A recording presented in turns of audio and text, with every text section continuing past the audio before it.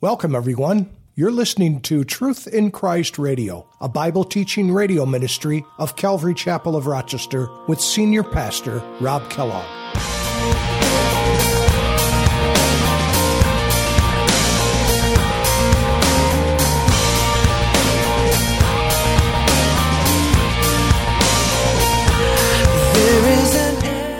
Afterward, Joshua struck them. Notice Joshua did it. He pulled out his sword and he put an end to these 5 kings. He struck them. Joshua struck them. He killed them and hanged them on 5 trees. And there they were hanging on those trees until evening. And so it was at the time of the going down of the sun that Joshua commanded, and they took down from the trees, and they cast them into the cave where they had been hidden, and laid large stones against the cave's mouth, which remain unto this very day.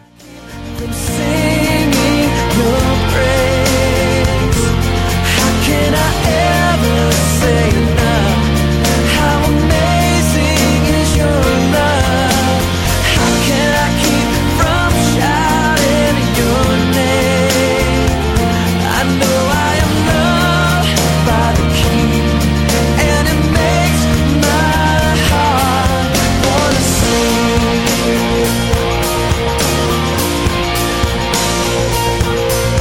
I will lift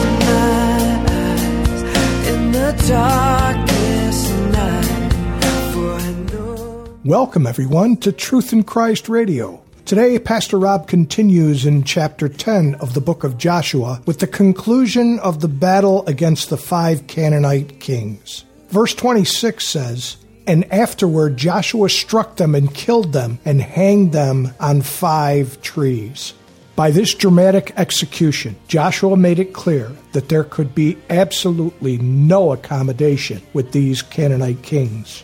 After this pattern, we can allow no place in our lives to our spiritual enemies. All the ground belongs to Jesus and must be taken for him. Now let's join Pastor Rob for today's study. Thus says the Lord, if my covenant be not with day and night, and if I have not appointed the ordinances of heaven and earth, then will I cast away the seed of Jacob and David my servant. And in other words, as long as there are these ordinances, these rules of nature and the sun and the moon and everything, and it's in its perfect place and it's doing exactly what I want it to do, as long as it's there, I'm not going to go back on my people, and I will keep them. And it's a notable miracle that God did here. And there's a lot of scientific information concerning this long day of Joshua. In fact, in other cultures even, in Egypt and Chinese and Hindu sources, they have records of this long day. And it only happened once. It only happened once. And you think about it, as you consider what Joshua is going through, in other parts of the earth, over in China, there are people over there. And they have a king.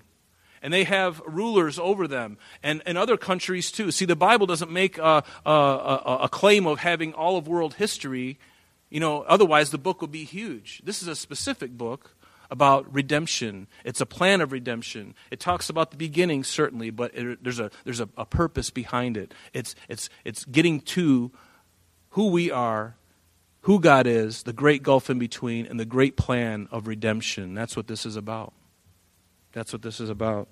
But in other lands, we hear these things happening. Herodotus, who was a Greek historian, he tells that the priests of Egypt showed him a record of the long day.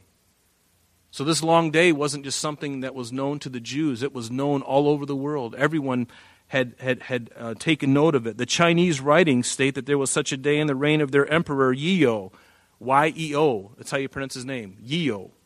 Sounds like the name of a bagel or a Lego. Lego my ego. His name is Yeo. Maybe that's where we get Oreos. Never mind, I won't go there. So anyway, but he is supposed to have been a contemporary of Joshua, and they have a record also of a long day. The Mexicans also have a record that the sun stood still for one entire day in the year, which is supposed to correspond with the exact year in which Joshua was warring in Canaan. Pretty interesting. So in verse 13, so the sun did. It stayed still. And the moon stopped until the people had revenge upon their enemies. Is not this written in the book of Jasher? So the sun stood still in the midst of heaven and did not hasten to go down for a whole day. for a whole day. And there was no day like it, verse 14, before or after it, that the Lord heeded the voice of a man, for the Lord fought for Israel. There's a spiritual principle here, and it is this: God hearkens to the voice of a man who himself has hearkened to the voice of God. God listens to a man who listens to him. And here he did. And it happened once. And it was notable all over the globe. Everyone made note of this long day. And how did that really happen? We don't really know. You know, there's a lot. I've read a number of things about what these things could possibly be, and I'm not going to bore you with that tonight, although it is very interesting, actually. Some believe that, you certainly couldn't just stop the earth, because stopping the earth on its axis and the rotation would cause all kinds of flooding and all kinds of weird things. He could have caused the sun to maybe stop. Or maybe he slowed it down together. Maybe he slowed the whole thing down, because we know that the earth revolves around the sun, and maybe he slowed the whole thing down so it wouldn't be such a noticeable thing. See, however God did it, it doesn't really matter. The fact that he can move heaven and earth to save his people and to give them the victory, he will. And I love that about the Lord, that no matter what you're going through, he can move heaven and earth, and will if necessary. And let me tell you something. The other day, here, it was Tuesday, I think. There was an accident right out here in Browncroft, and I actually got it on, our cameras got it on video, and the guy came through the intersection, and right here on Blossom Road, there was a car, a white car, and they were sitting there at the light, and there was another car behind them, and here's Browncroft like this, and so these guys get the green light, so they go across. This white car just barely goes across Browncroft, and a car comes flying at a high speed of rate down through the thing, going right through the red light, hitting the side of the embankment, flips his car right over on its back, skids all the way down the street, lands in front of Fast Track. And the whole thing is caught on video. And I thought to myself, that person in the white car and the person behind them, we're talking centimeters. I mean, you look at it and you're like, how did that person not get clobbered? Well, I can tell you why. It wasn't their time. That person in the white car could have been fiddling with his phone and looked up, and it had already been green for 2 seconds. And now he decides to go at the precise time that he would have missed this oncoming car. Can God move heaven and earth? Can he use even your cell phone going off? You're getting a text message and you happen to look down at what you're not supposed to do, by the way. But you do anyway, but it saves your life. These things happen all the time. So it doesn't surprise me that God can do these things. So it says, verse 15, then Joshua returned and all Israel with him to the camp at Gilgal. Now we're going to pick up the pace here. It says, verse 16, but these 5 kings, they'd fled and they hid themselves in the cave at Makkedah. One of the things about Israel, if you've been to Israel, it is full of caves, especially around the Jordan Plain and the mountains that are surrounding it. There are caves everywhere for a long ways. It's just that whole Jordan Valley on each side. As you go through the valley of Jordan, there's mountains on, Mount Gilead over on this side, and the cliffs and the mountains of the Judea foothills, and there's all the way down to the Dead Sea. All kinds of little crevices and cracks. So many. It's really incredible. And so these 5 kings, they're fleeing. They're running for their lives. These 5 kings go into a cave. They hide themselves. And it was told Joshua, verse 17, saying, the 5 kings have been found in the cave at Makkedah. So Joshua said, roll large stones against the mouth of the cave and set men by it to guard them. And do not stay there yourselves, but pursue your enemies and attack their rear guard. And do not allow them to enter their cities, for the Lord your God has delivered them into your hand. So here they are. Can you imagine the adrenaline? You can almost feel the pulse increasing as they've got the enemy on the run now. They got these 5 kings in a cave. They've holed it up with a bunch of rocks. And now, they're going after the stragglers now. And you can imagine just the excitement, of God making the promise. And, Lord, it's coming to pass. I can't believe it. We're out, there's so many people. And what the Lord did for his people is amazing.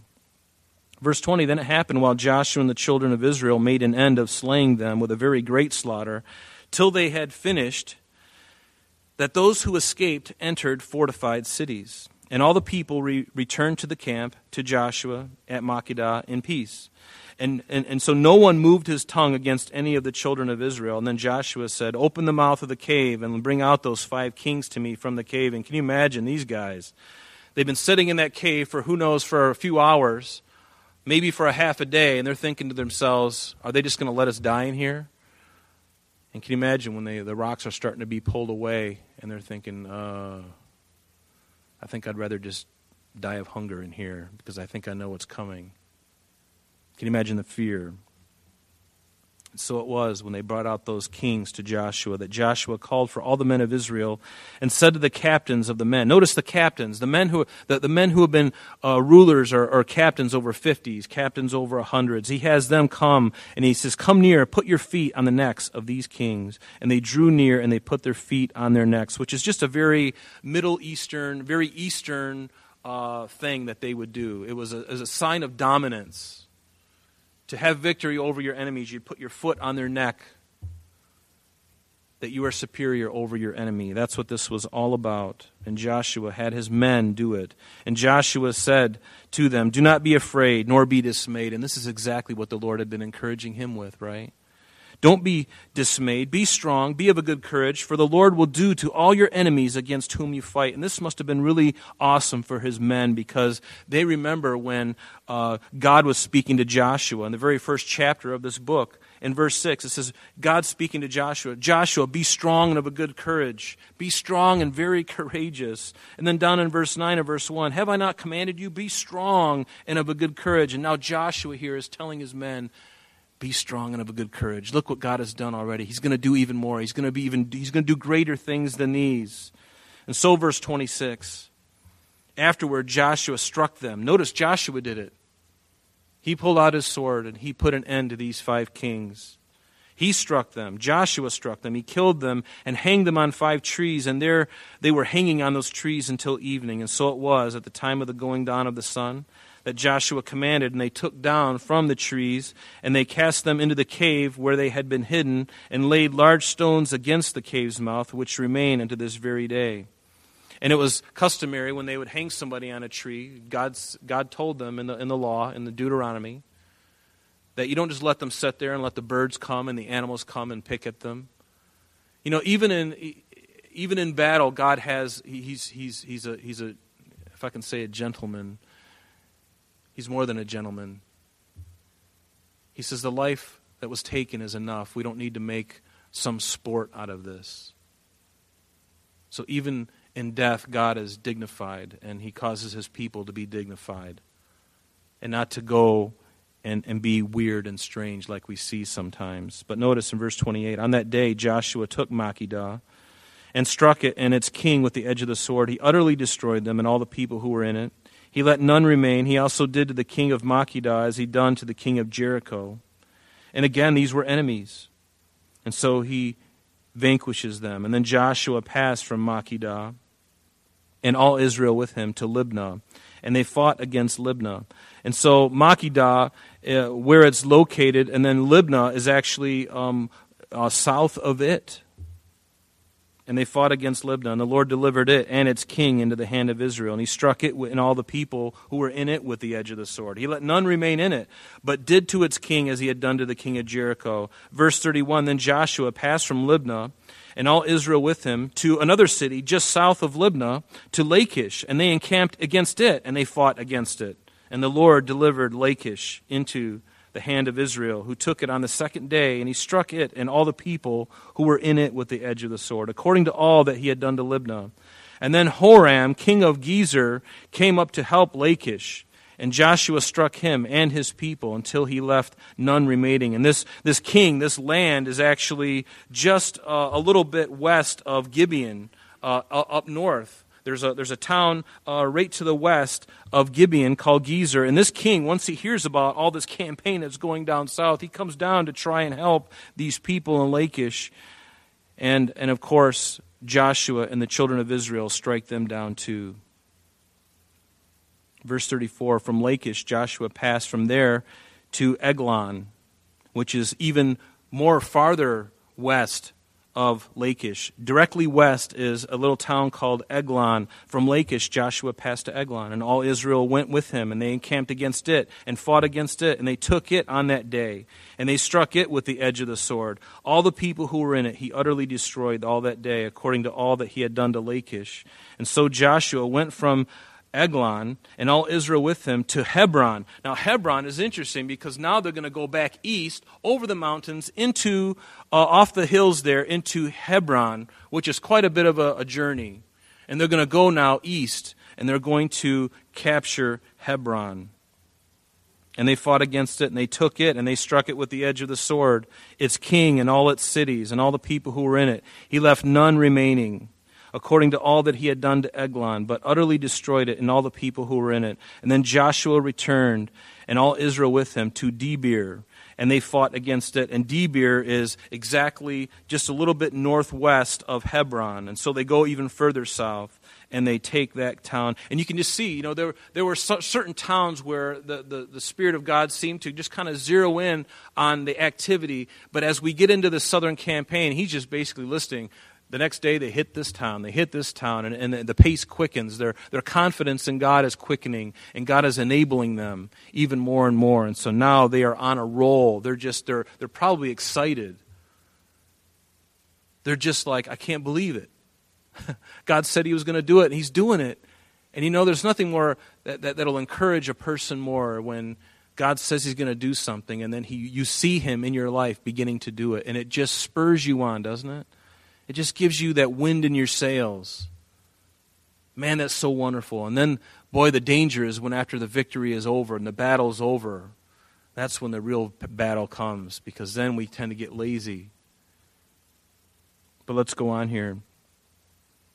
So he took it and its kings and all of its cities. They struck them with the edge of the sword and utterly destroyed all the people who were in it. He left none remaining. As he had done to Hebron, so he did to Debir and its king, and as he had done also to Libnah and its king. Verse 40, so Joshua conquered all the land, the mountain country and the south and the lowland and the wilderness slopes and all their kings. He left none remaining, but utterly destroyed all that breathed, as the Lord God of Israel had commanded. And when did he command that? Again, I mention the scripture because this is a really good scripture to make note of. I've mentioned it many times, but write it down, because you need to understand that when God is having them go against these different cities, these different people groups, it's not because he's just a mean God. But let me read it to you again. It's Deuteronomy 20, verses 16 through 18. Let me read it. We just got a couple verses and then we'll be done.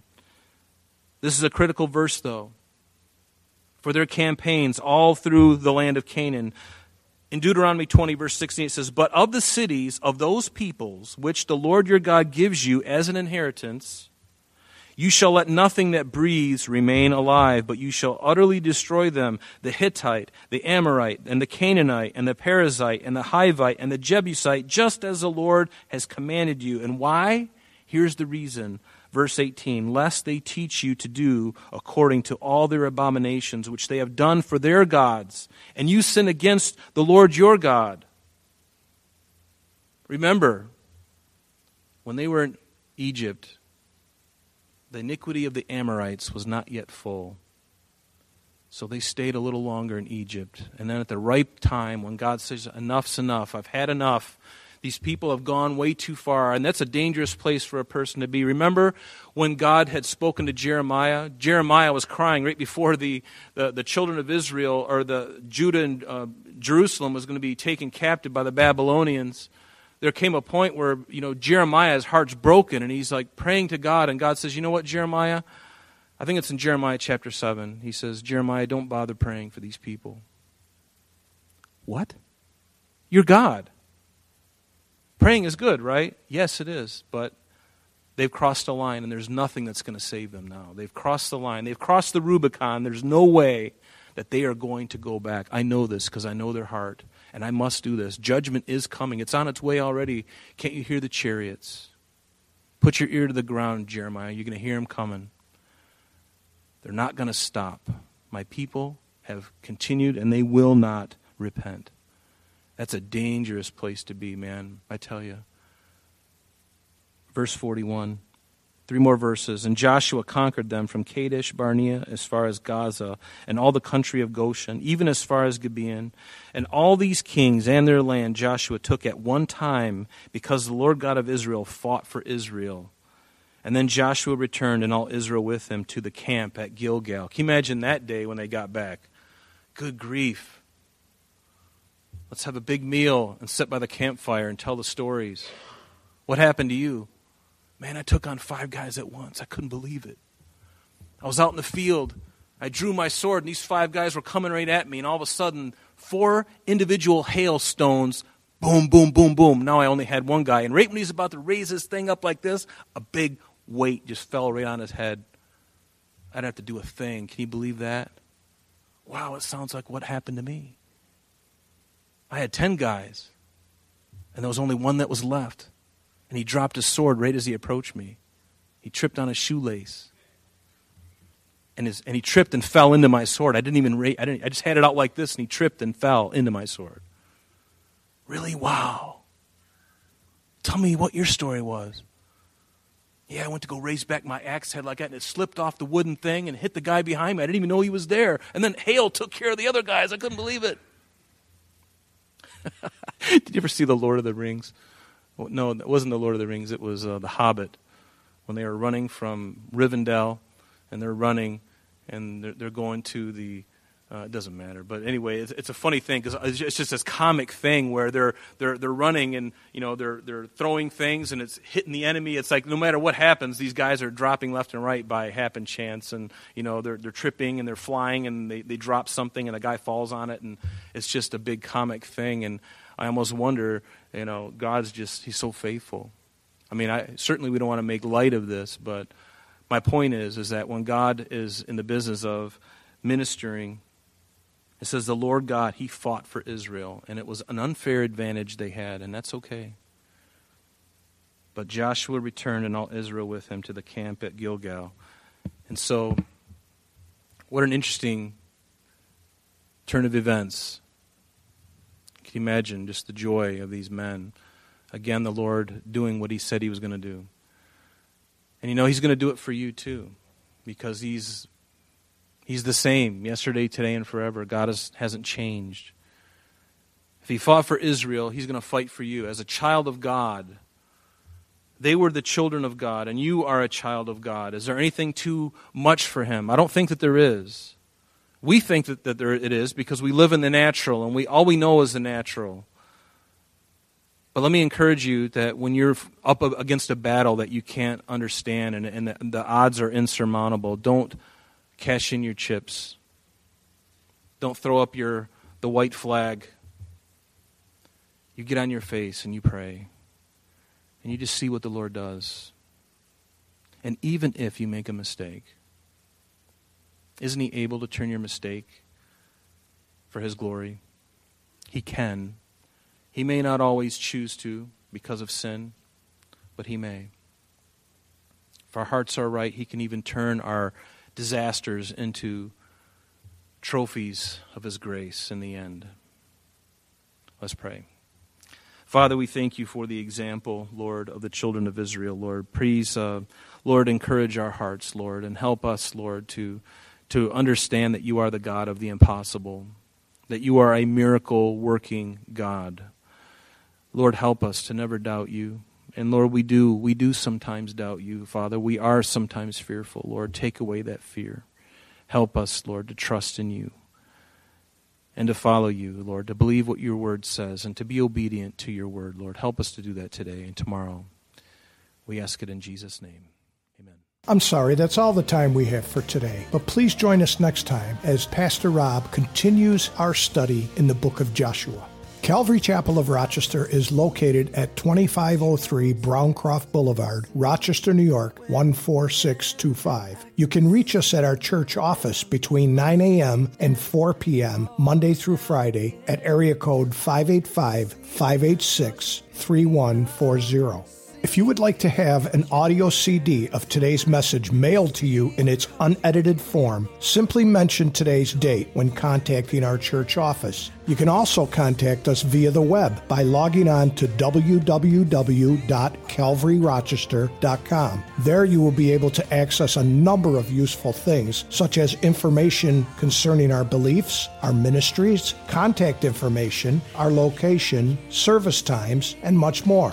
You can also download or listen to the radio and sanctuary messages free of charge from the teachings link at the top of the page. To listen to Calvary Chapel of Rochester sanctuary messages or Truth in Christ Radio on your mobile device, just subscribe to both through Google Play and Apple Podcast. You may also join us on Sundays and Thursdays through live streaming of our services and Bible studies. Just click on the online services link.